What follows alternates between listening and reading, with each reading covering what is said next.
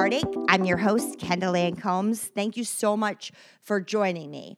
In this episode, I sat down with Darlene Lancer, and she is an expert in narcissism and in codependency. And she just wrote a book called Dating, Loving, and Leaving a Narcissist, Essentials Tools for Improving or Leaving Narcissistic and Abusive Relationships. We chat all about how if you're going to stay in a relationship with a narcissist, what you have to do. If you're going to leave a narcissist you might be in a relationship with, the best ways to do that. And if her name sounds familiar, it's because this is her second time on the show, and we love having her here. She does such a great job. So, coming right up, Darlene Lancer.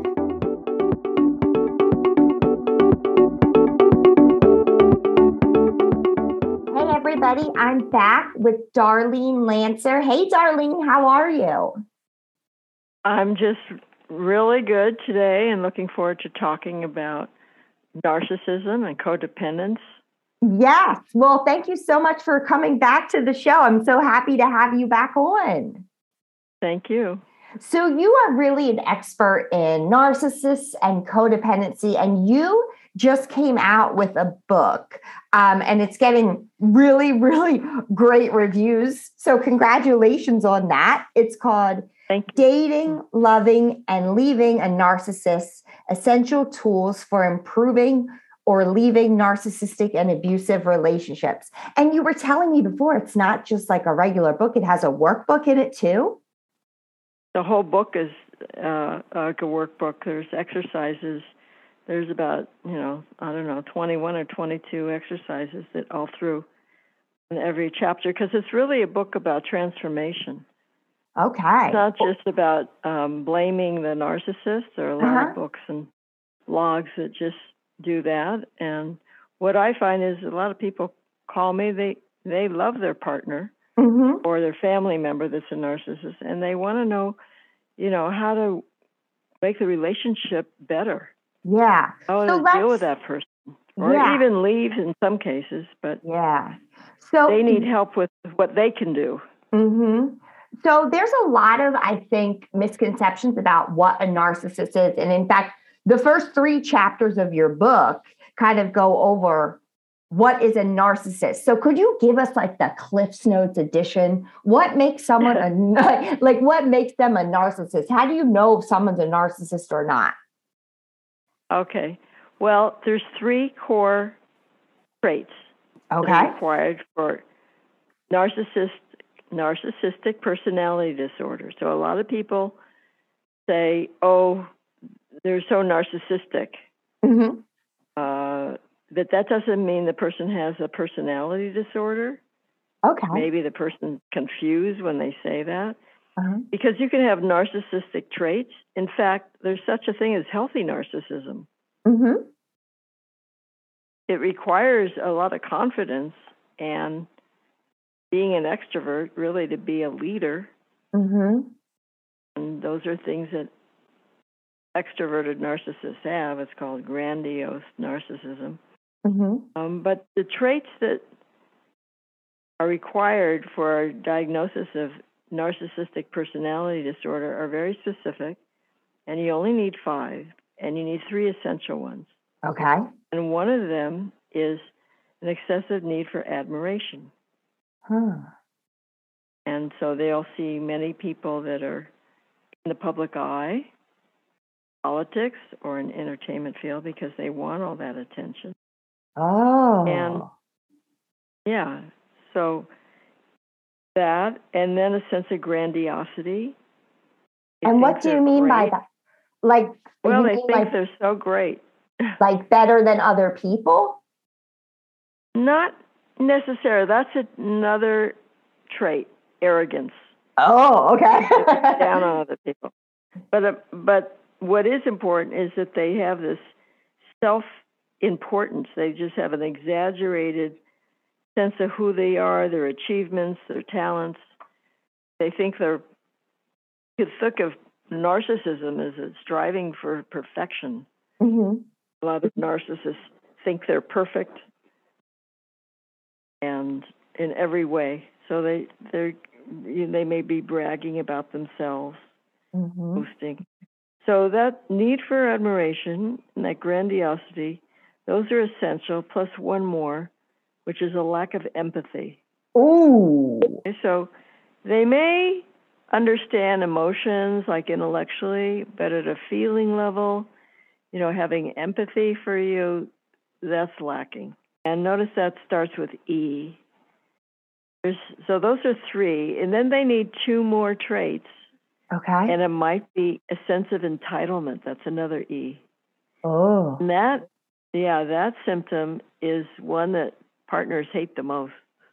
Just think that they're so special. It's kind of specialness. They're above the law, above rules, that they're entitled to attention. They're entitled to special treatment.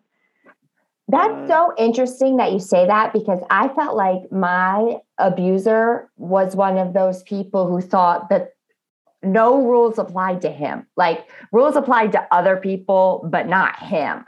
Yeah, exactly. And they may think like, you have to do X, Y, Z for me, but I don't have to do it for you. And they, with a straight face, somebody else would think it's ridiculous.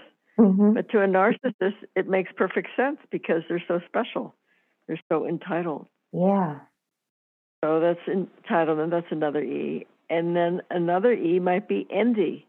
They're very envious of people. Again, because they want to be the best. Yeah. And the greatest. And then they think other people are envying them all the time because they think they're so great.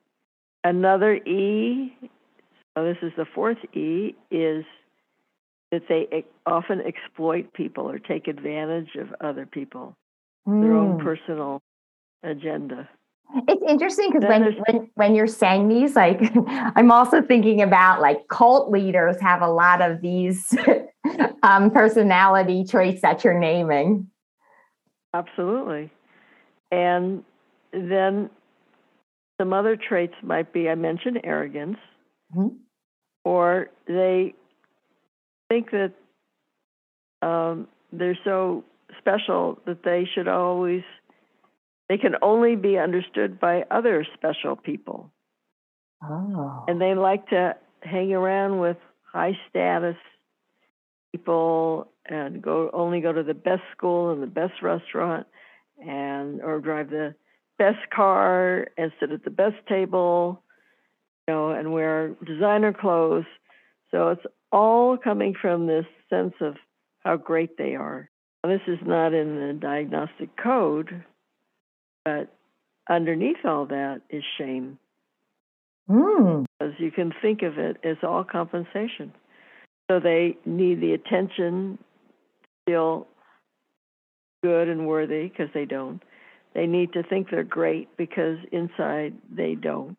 Mm-hmm. Now, their shame may be unconscious, or there may be times or they feel humiliated easily. They're very sensitive to criticism. Thin skins. They can dish, but they can't take it. Mm-hmm. And that's because of the shame underneath. And then that's so they feel entitled because that compensates for the shame. They shouldn't have to wait in line. They're special. They're better. Yeah. Because underneath, they don't feel equal. I mean, being just equal to others was an insult. Because they're so much better. Well, because underneath they don't feel equal. Mm-hmm. They feel less than. But that, in some cases, it's unconscious. In cases, it's not. Or it may be fleetingly, momentarily ill. So I did an article on Donald Trump 2016, and I went through some of the symptoms of narcissism. Mm-hmm. And I was from things he wrote and things he said. And one of the things I was surprised to read that he was very surprised that a beauty and a model like Melania would be interested in him. So you might not think that from the way he acts, but there was a moment, I guess, where he disclosed his feelings of inadequacy. So that's one reason that they want to be with someone who's beautiful. Or a woman narcissist might want to be with someone who's powerful, who's famous, who's wealthy. All these things to make her feel better than how she really feels about her. Okay, so that's so interesting. So narcissism, the actual kind of disorder, it doesn't come from a place of that you feel so much better than everybody else. It's like you feel less than, and so it's almost like an overcompensation. I would say the whole personality is like compensating for shame, just about. You know, a lot of the traits of codependency, I go through all the traits in my book, Conquering Shame, and many of them are ways to cope with shame. So also, shame is really the core of addiction. It has a lot of negative side effects. Yeah. Now, not all, if you ask a narcissist, they might not, admit that. That's one reason they don't want to go to therapy, or they won't take responsibility for anything, because they can't accept that they're flawed. It's like they have to be so perfect, and that they would never make a mistake. They'll have to blame it on someone else, even going so far as to be delusional and change reality. It's almost like they can't let one crack in the dam or the whole dam is going to break. You nailed it. Ha ha! See, I have a good teacher. Well, psychologists would call them fragile. You think of them as think of a bully. Yeah. They scare other people. They're tough, but it's all like a front.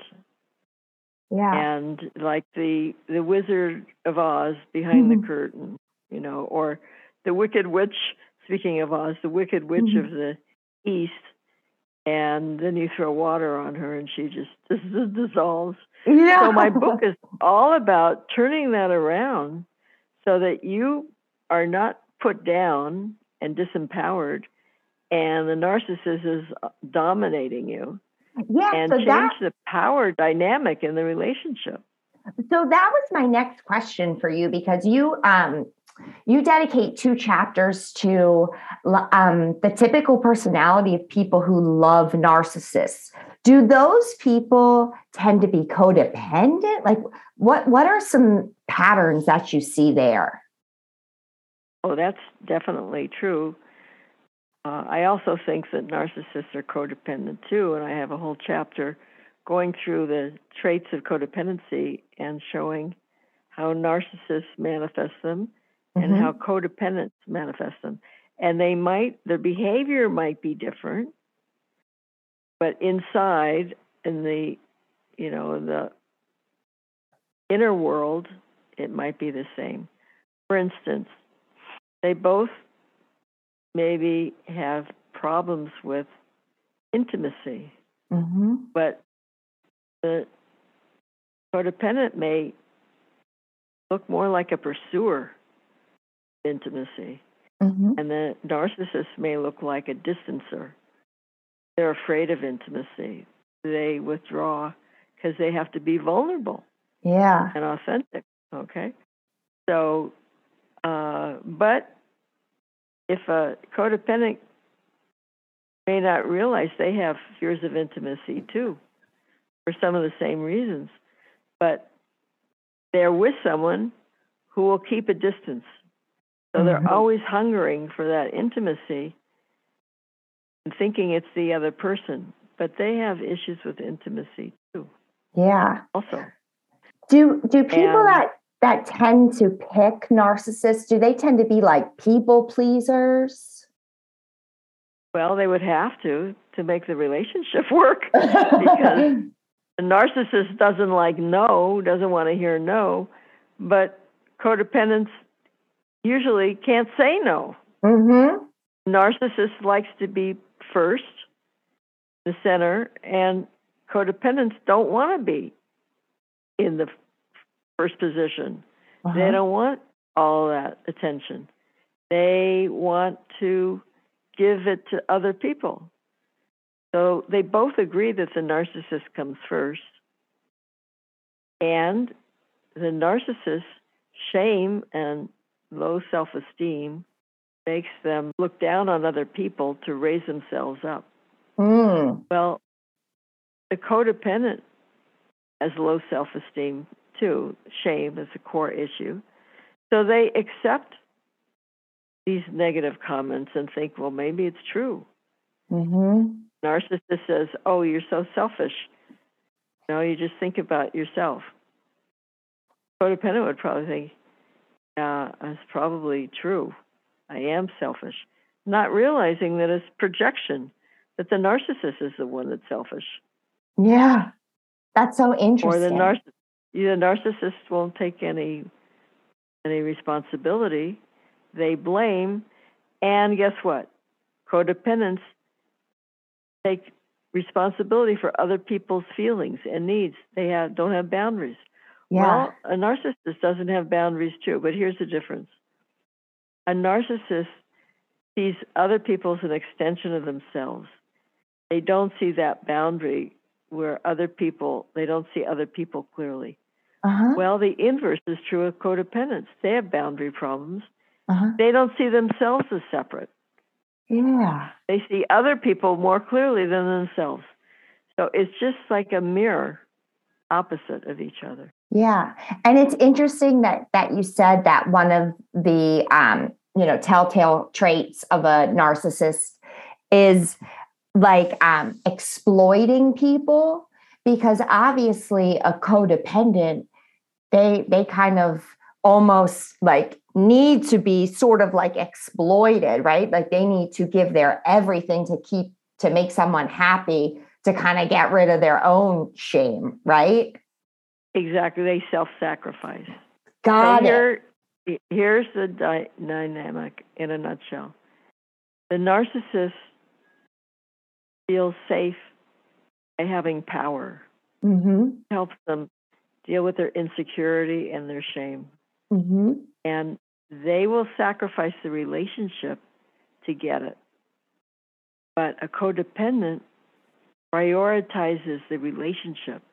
They learned that if they can get somebody to accept them and love them, then they feel safe. They try to do this by please. They think if I please the person, goes back to childhood. If I please mommy and daddy, if I'm a good boy or a good girl, then I won't get in trouble, and I'll be loved. So a codependent prioritizes the relationship, and guess what? Sacrifices themselves. So the narcissist will sacrifice the relationship, and the codependent will sacrifice them. So it's almost like you're saying that a codependent person is so afraid of like being abandoned that they kind of like hold on to their relationship. And that just almost like gives the narcissist more power in the relationship. Exactly. And because abandonment is associated with shame too. Yeah. Many codependents feel shame just because they're single. Or if they're rejected, they feel that it's because there's something wrong with them. But here's what they don't realize. Most narcissists have that feeling too. They don't want to be. They might reject you before you reject them. They don't want to be rejected. Oh, yeah, because they're so fragile that they wouldn't be able to really accept the rejection. They will go on the attack because it's a humiliation to them. And they will try, usually, especially if there's a mirroring type. I mean, there's some narcissists that will just flit from one relationship to another, and they don't want any commitment. They just want pleasure and conquest. But I don't think that's the majority of narcissists. That, there are a large percentage, maybe the majority, that want a relationship. They want steady sex. They want someone to meet their needs and take care of them. They want someone to be there to raise their children and create a home. So, because they have a lot of needs, they want someone to take care of them. So the spouse is usually afraid to make waves. That's another thing they do. They give up themselves, they give up their power, they waive all their needs because they don't want to make waves. Mm-hmm. They want to go along to get along. Mm-hmm. They put the relationship first. But again, the narcissist doesn't care about getting along.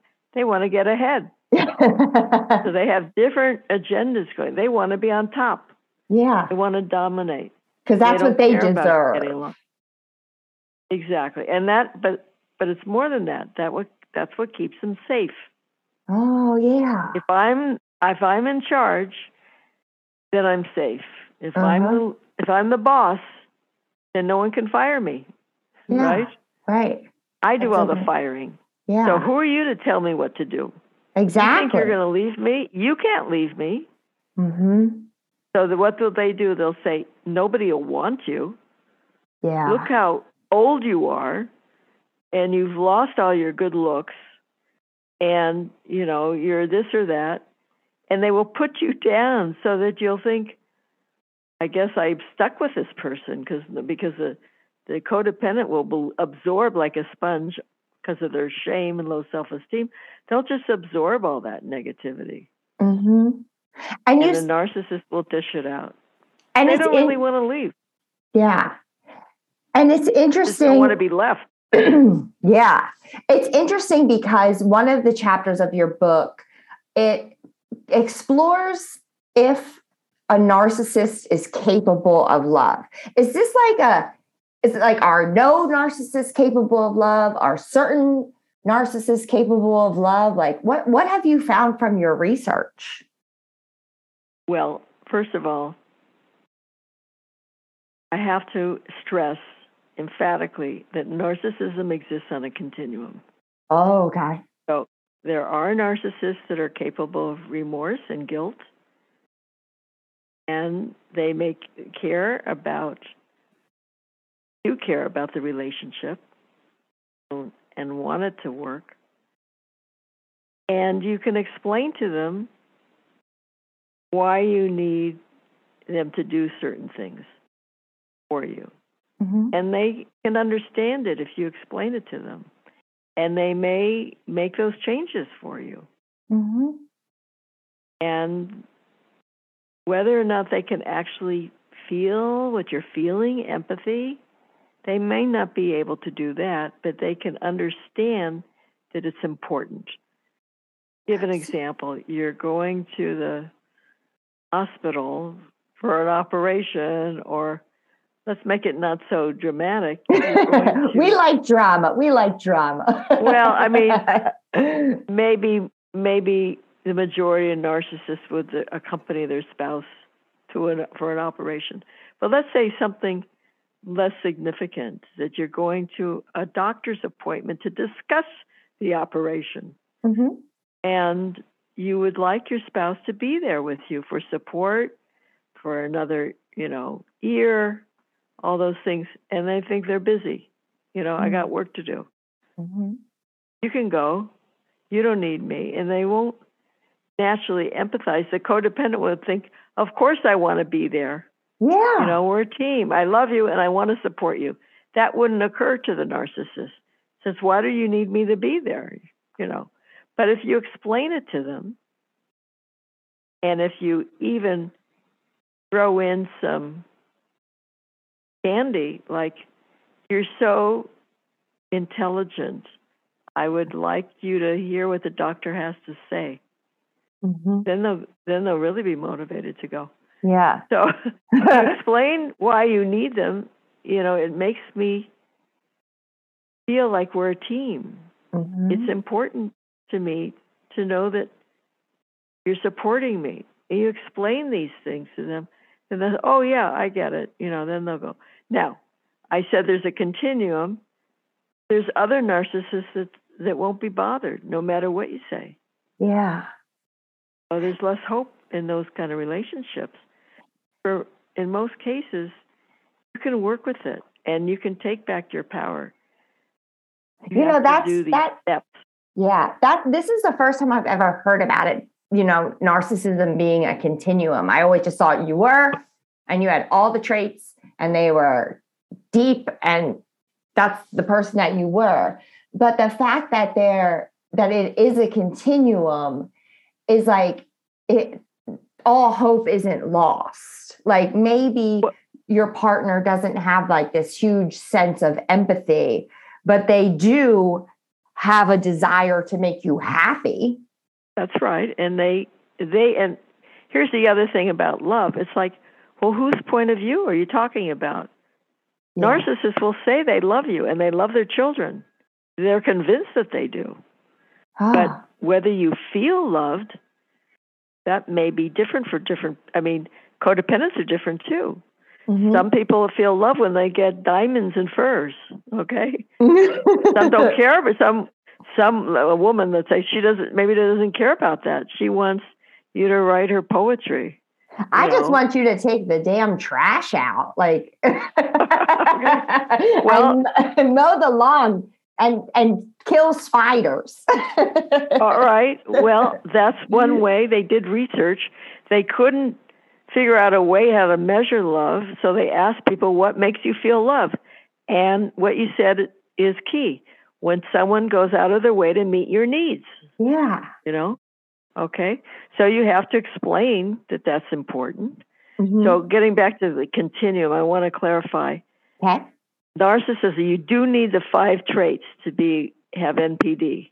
Okay. But they might be, some people have all 9 that are listed. Oh, wow. I went through many.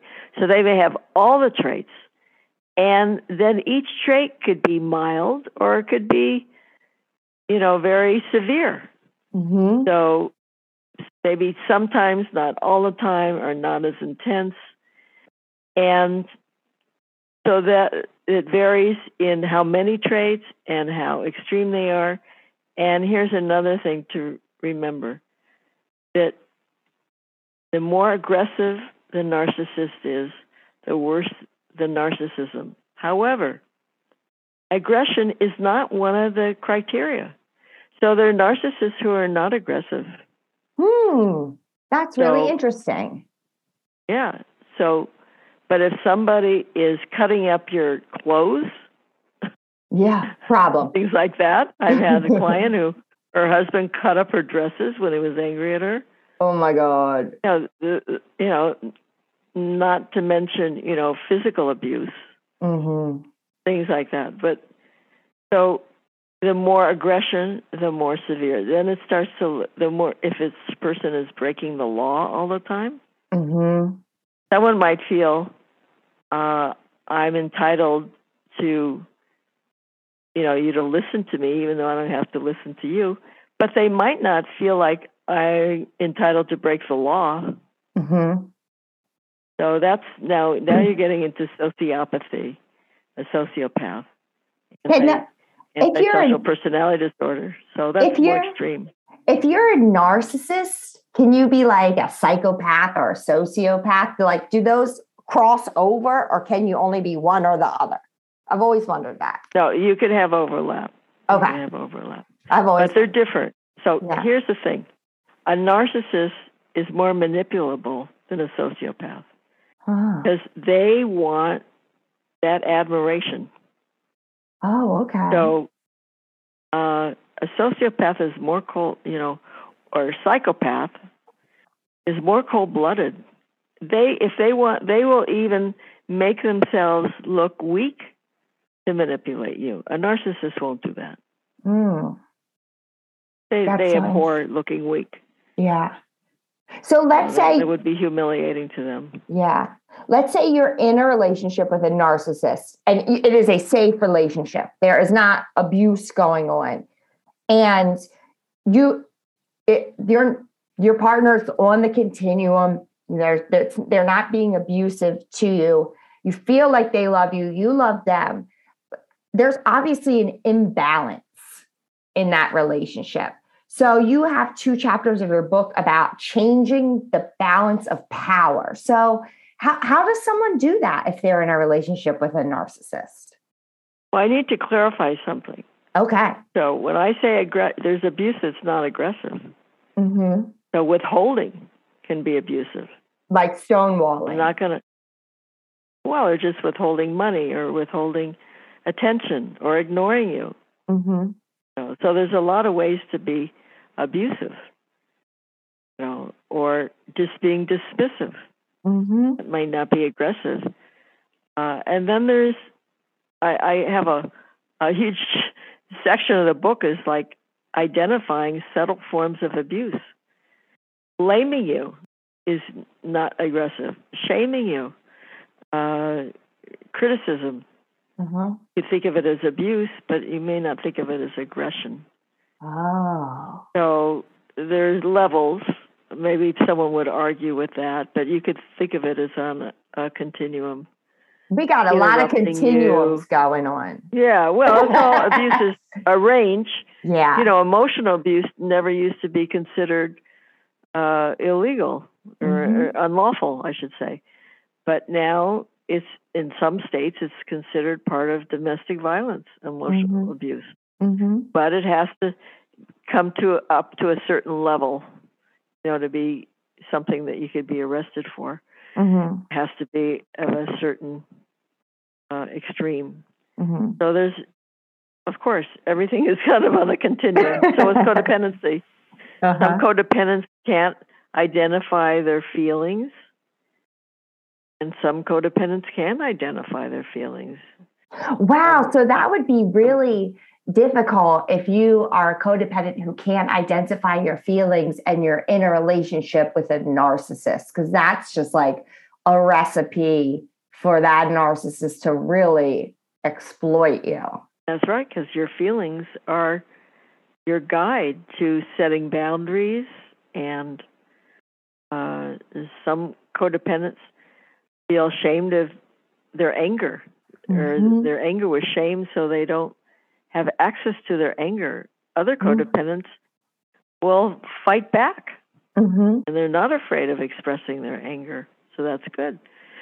So some codependents have been independent, and some, like, I'm a codependent in recovery, and I traveled when I was in college. I traveled to Europe a couple times by myself.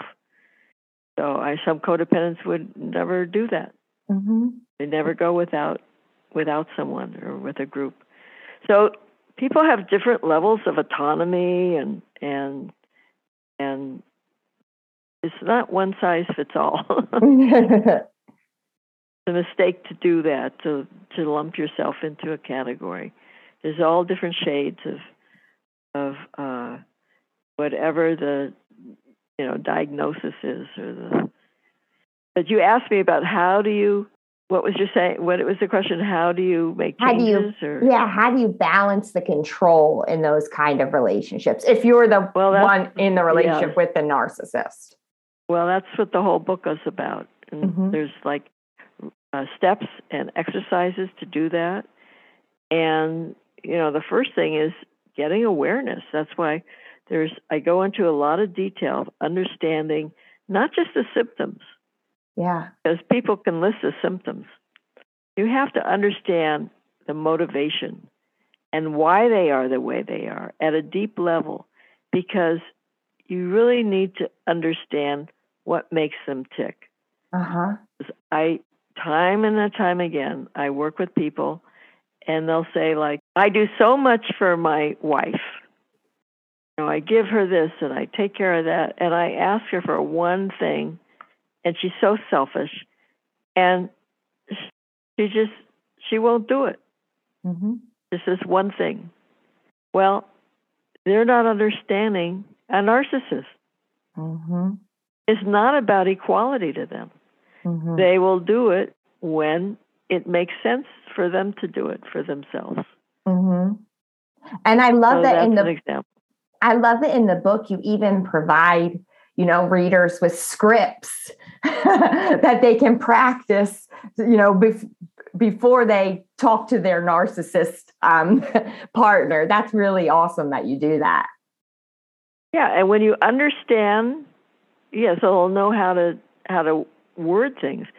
But when you understand that they feel unsafe and insecure, it's very important so you're not intimidated by their words and their attitude.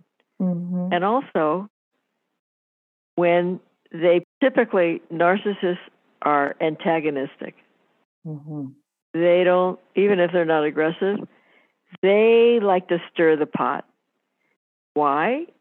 It gives them an opportunity to assert their power. Oh. They would like to provoke an argument because then they can win it. Then they have a chance to put you, if they don't, and they never want to take responsibility again because of their shame. Yeah. You have to understand that. So when you argue with them, you're feeding their power. Mm. They're not interested in the facts. And, people, they say, and, he wouldn't even admit that blah, blah, blah, or that we had this conversation, or that he actually did it. And, and they argue. The arguing gives away your power. Mm-hmm. Because it's like asking the narcissist to approve of you. If they blame you for something, and then you're trying to, which is, maybe it's just ridiculous what they're accusing you of. Yeah. And you get into trying to justify, defend, and argue with them. Oh, you're going to run in circles. Well, not only that, you'll get you'll confuse you. They'll talk you in circles. Yeah. But the real problem is, by discussing it with them, you're giving them power. Mm-hmm. You're saying, you have to approve of me. Mm-hmm. Won't you approve of me? Don't you see I'm innocent?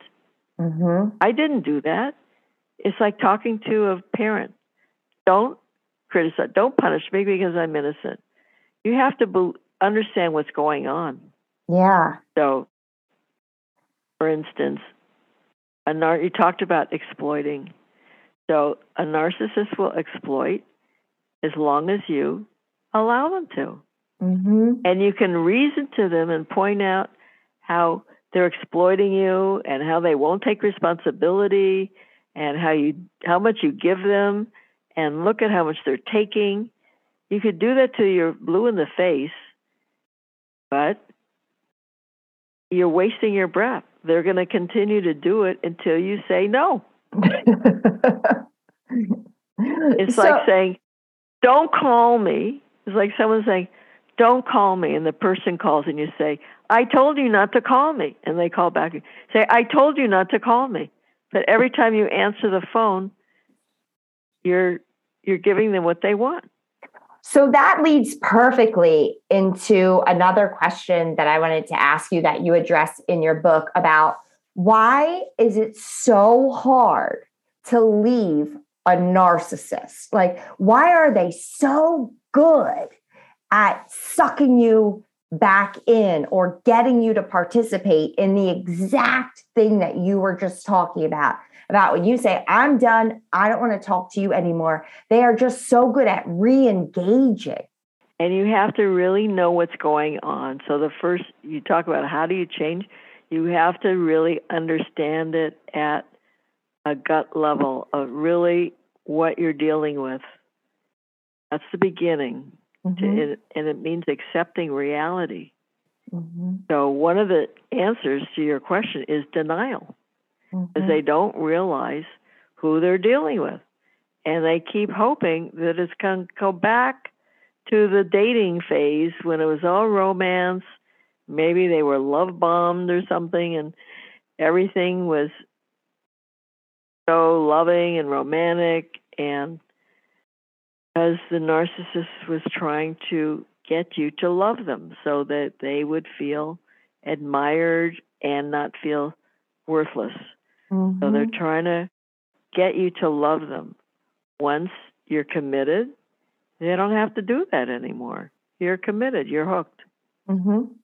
But partner, still thinking that this is going to continue. All this generosity, compliments, loving, whatever they did to win you, you expect that's what the relationship is going to be about. No. That's what it was. That was the conquest. Part of the conquest. Okay? So then that took a lot of energy. from the narcissist. They don't want to work that hard. Okay, so they got you. So then the devaluing starts for a number of reasons, but they start nitpicking away. One of the reasons has to do with intimacy, keep you at a distance, and so they're on top. So they work to get you, and now they have to dominate. They want to be on top. So, and then I guess in their mind they think this is what's going to keep you around. But all it does is help destroy the relationship. And when they start finding imperfections in you, because of their own shame, they will find fault with you. They externalize their shame onto you. And here's another way the relationship works. And the codependent shame, they idealize other people. They look up to the narcissist. They think they're not enough, but the narcissist is so, charismatic and handsome or wealthy or powerful or funny or whatever, smart, whatever the traits are that they idealize. They look at that and then they ignore the abuse and the other things, and they rationalize it with denial. Well, he had a rough childhood, or she doesn't mean it, or, I can take it. I know that, he loves me or she loves me. And they start rationalizing and excusing and minimizing. And the other thing they do is they hope that this amiable, romantic partner is going to come back. And once in a while they do. So they give them, crumbs. And it's kind of like playing the slot machine. It gets addictive. Once in a while you hit the jackpot, and then you get you get nothing for a while, and you stay and you keep playing and giving money, and then eventually you hit the jackpot again. But you can go bankrupt doing that, and you can go bankrupt in a relationship because you keep giving and hoping and, trying to meet all the demands of the narcissist, and there are a lot. They may want you to change who you are and be a perfect chef and give them all this attention and whatever it is they want, and you keep trying to meet their needs, but you don't realize it's a bottomless pit. Yeah. The narcissistic supply, there's an endless amount of supply they need. And then you lose yourself. So it gets harder to leave because the denial, and now you've lost your autonomy. Your self-esteem is in the pits because you have all this criticism going on, and you become more and more addicted to this, and you start giving up more of yourself and your friends and your hobbies. The narcissist wants your attention. They're so needy, and you keep trying to please them. And then you're bankrupt like that gambler. Yeah. And guess what? Research show that it's addictive. It's called intermittent reinforcement. And is that like Pavlov's dogs? Well, sort of. It's like training, but they did this study with intermittent reinforcement was with rats, and they give them a reward, and they found that if they gave them the reward all the time, that they would keep pressing the lever. But the rats would even keep pressing it when the reward stopped. Oh. So even when you stop getting any of the good parts of the relationship, you keep trying anyway. You keep hoping. Yeah. The dog, you're thinking of learned helplessness, which is another experiment where these dogs would get like a shock. And then they would give up. And they wouldn't even go get the food when there was no more shock. So they learn. So that's another thing that can happen. You have learned helplessness where you feel so powerless in the relationship, and then you kind of give up. Yeah. You don't try anymore. Yeah. Sometimes that happens in childhood too. Since we've already talked about The Wizard of Oz, I think that we have to talk about The Narcissist Flying Monkeys. Like, what the heck is that all about? Sounds like you've done your research. I told you I have a very good teacher. Her name's Darlene. Oh, good. So flying monkeys are like in the Oz story. The Wicked Witch had these monkeys that would go around and do her dirty work for her. So a lot of times these are the friends or relatives that still look up to the narcissist and believe the lies and everything. And they may, when you try to leave, the narcissist may spread all these lies about you and try to assassinate your character and tell their version of what happened in the marriage. And then you try to get other people to do their dirty work and, tell you what you should do or not do in other words, they're kind of like brainwashed. Another way to put it is they're just brainwashed by the narcissist, and they'll do their bidding, or they want the attention. See the people that are around a celebrity or a political figure that's a narcissist, and they will do anything to please them, and they'll do their bidding because maybe they get some advantage, or because they've been brainwashed, or they're just weak in their own codependency. Yeah. So that's a flying monkey. Yeah. And I tell you how to deal with them in the book. Yeah. Well, your book sounds absolutely awesome. And the reviews are just so good. One person said that you've created a must-have manual for those who suffer from the nasty habit of getting into bed with a narcissist.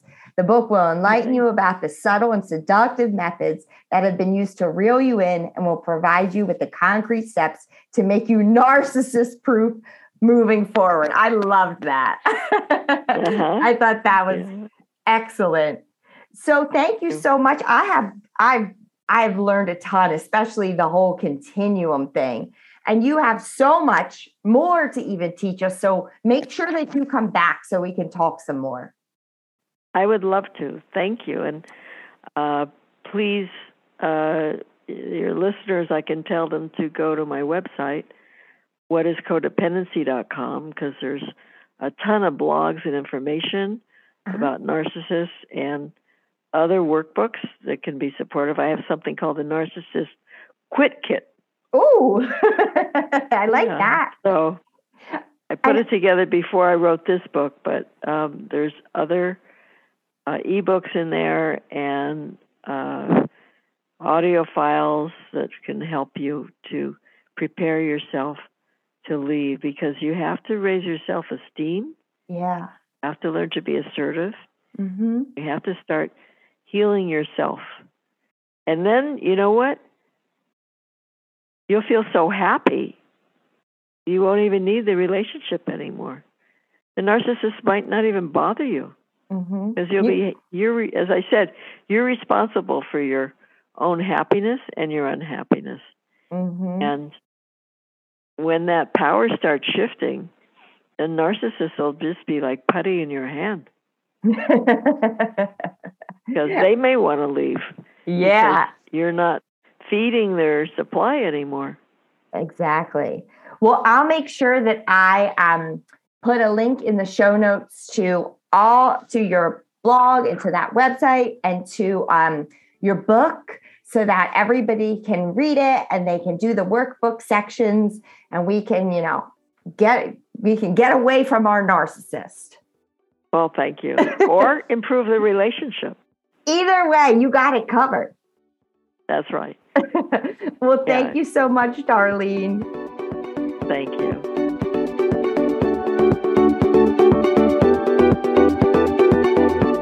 Thank you again to Darlene Lancer for being on the show. If you are interested in any of the excellent resources that Darlene has created, please check out the show notes for links to those resources. They're really great, so make sure you give it a couple clicks. If you are in an unsafe or abusive relationship, there is free help available. Please call the National Domestic Violence Hotline at 1-800-799-7233. Again, that number is 1-800-799-7233.